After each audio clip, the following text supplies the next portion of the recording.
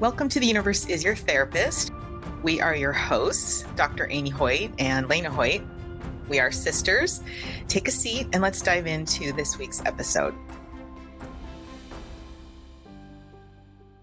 One of the things we've noticed is we've been getting a lot of feedback from women, especially who tend to be high achieving, goal-oriented, and in many areas of their lives, extremely successful. Yet happiness seems really elusive, and that sense of peace and contentment seems elusive. Not only that, but there's this idea of chasing the next success, and that if you can reach the next success, that somehow that's going to bring the happiness or the sense of well-being that we're looking for.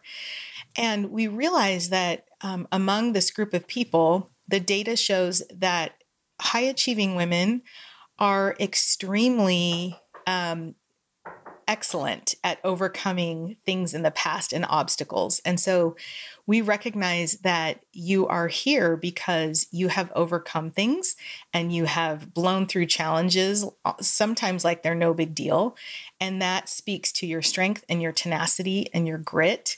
And there's still something blocking you. And so that's why we want to look at our subconscious patterns. So I'm going to turn it over to Lena, and she's going to talk a little bit about that with us. Sure. So these blocks can be things that may show up with the following symptoms or through the following symptoms. You may find that you cry easily, or you may find yourself drinking more than you decided that you would that night. You may find yourself isolating yourself from others, sexually shut down or hypersexual and risky. You may find yourself binging or over-exercising, or in my case, under-exercising. The idea behind the block is that it is something keeping you stuck and is a subconscious imprint of the past, as Amy noted.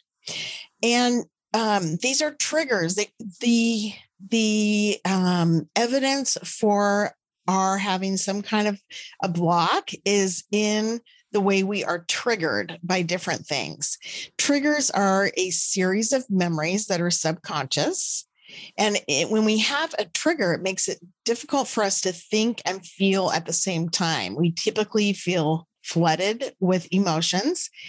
And then we go into either hyper arousal, where we're terrified or angry, or we go into hypoarousal, which we may experience as numb or paralyzed or extremely withdrawn or isolated. When that happens, our prefrontal cortex, which is where our wise mind lives, which is where our higher functioning, our executive functioning lives, that part of our brain is shut down, and that there's not very much blood flow to that part of the brain. Because when you're in fight or flight, what you need blood flow to your extremities. So you need your blood flow to be going to your heart, to your limbs, to your fingers, your feet, that kind of thing. And unfortunately, our brain is not very astute at gauging true threat. So you can have somebody say something to you, and this can send you into a subconscious memory that then triggers a reaction in you. Oftentimes, what I find is that the reaction is less than ideal for myself, and that when I'm calm again, I can realize that was not my best choice and that I didn't intend to react the way I had. So we have both conscious and subconscious triggers. One of my conscious ones is being in a crowded place. This might traumatize some of you, but I hate Disneyland.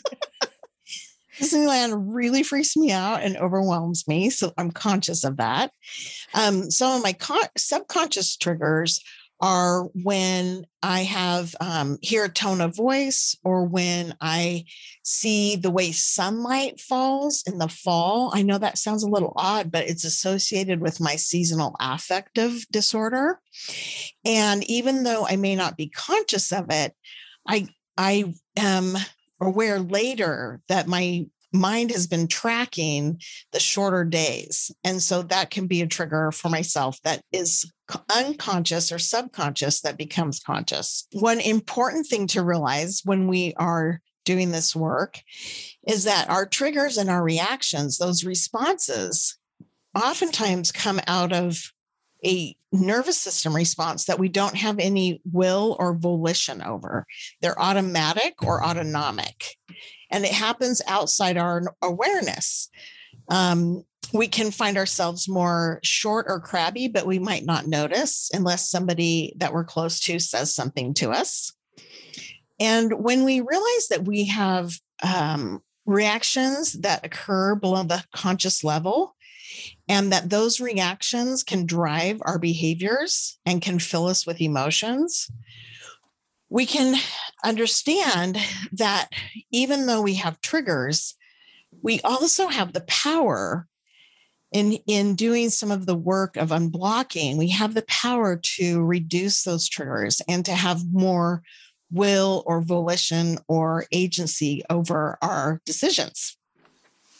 Some of the triggers that can happen can be smells or noises, a song. It can send our subconscious back to the place where we maybe had a difficult experience, and it can stall us despite our hard work. If you've ever had an experience where you've remembered something from the past or you've been triggered, and then it kind of overshadows you for a few hours as you work to get your nervous system recalibrated and more even keeled. These are also examples of triggers. One thing that we can do is we can take our frustration on our loved ones, or if we are talking about a work environment, we can take our frustrations out on our team or our assistant. And we may not notice it, but we might notice the reaction of the assistant or team or our loved ones. And they tend to be kind of taken aback because they're a little startled by our reactivity. And that is something that we can pay attention to if we are also trying to track triggers. So one of the things we love emphasizing is that we are not trying to keep people in the past. We want to be forward focused. We want to take a look at symptoms that we may have that are lingering from difficult experiences in the past. And we want to extend the idea that there is tremendous hope in resolving some of these things. That even though some difficult experiences can be layered and can rest on us in certain situations, we can find ways to help our brain and our body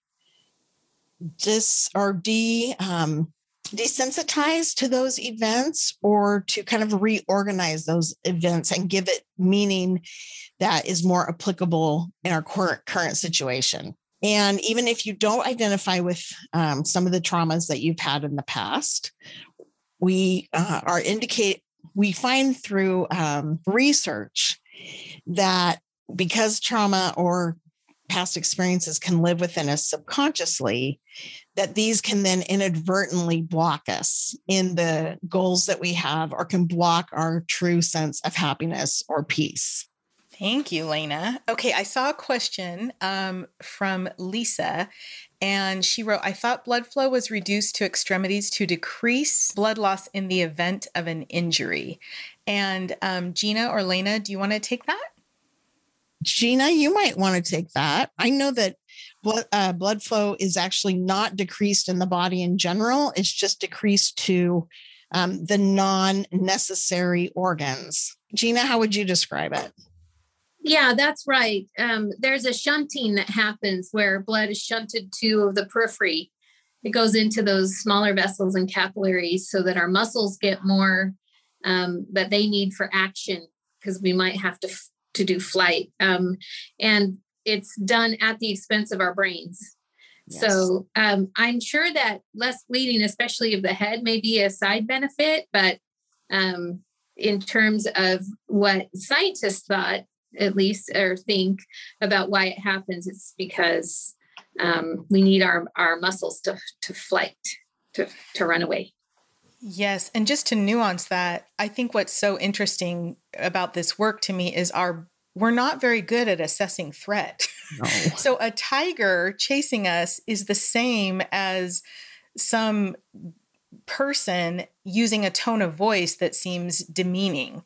And our body is going to mount a threat response based on both of those events. And I think that's what's so interesting is in a lot of ways, our defense mechanisms aren't very intelligent. And so we're trying to help gain some intelligence over this process, if you will. Okay, thank you, Gina and Lena. The next question is, unblocking isn't just a general, I feel blocked. We are creating physiological responses in the body that actually block our brains from working the best. Roxanne, that is exactly right. That's exactly right. And it's because we're not really good at assessing threat. And it's just the human condition.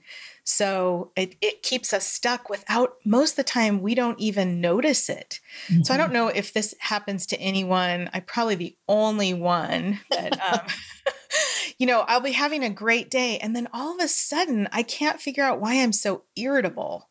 And everything the kids say or everything, my partner says, I just feel irritable. And then I start tracing it back when I get kind of quiet. And it's something that happened 3 hours earlier, something I read or a comment or something that just I didn't process, but it triggered a defense response. And because, none of us are perfect at this, the idea is to kind of close the gap between the event and our realization of what it's doing to our bodies. Thank you for listening to The Universe is Your Therapist this week. If you have any questions or are looking for more information, you can find us at Mending Trauma on Instagram, as well as mendingtrauma.com, our website. And if you're enjoying our content, we'd love it if you could rate, review, and subscribe to the show. We'll see you all next week.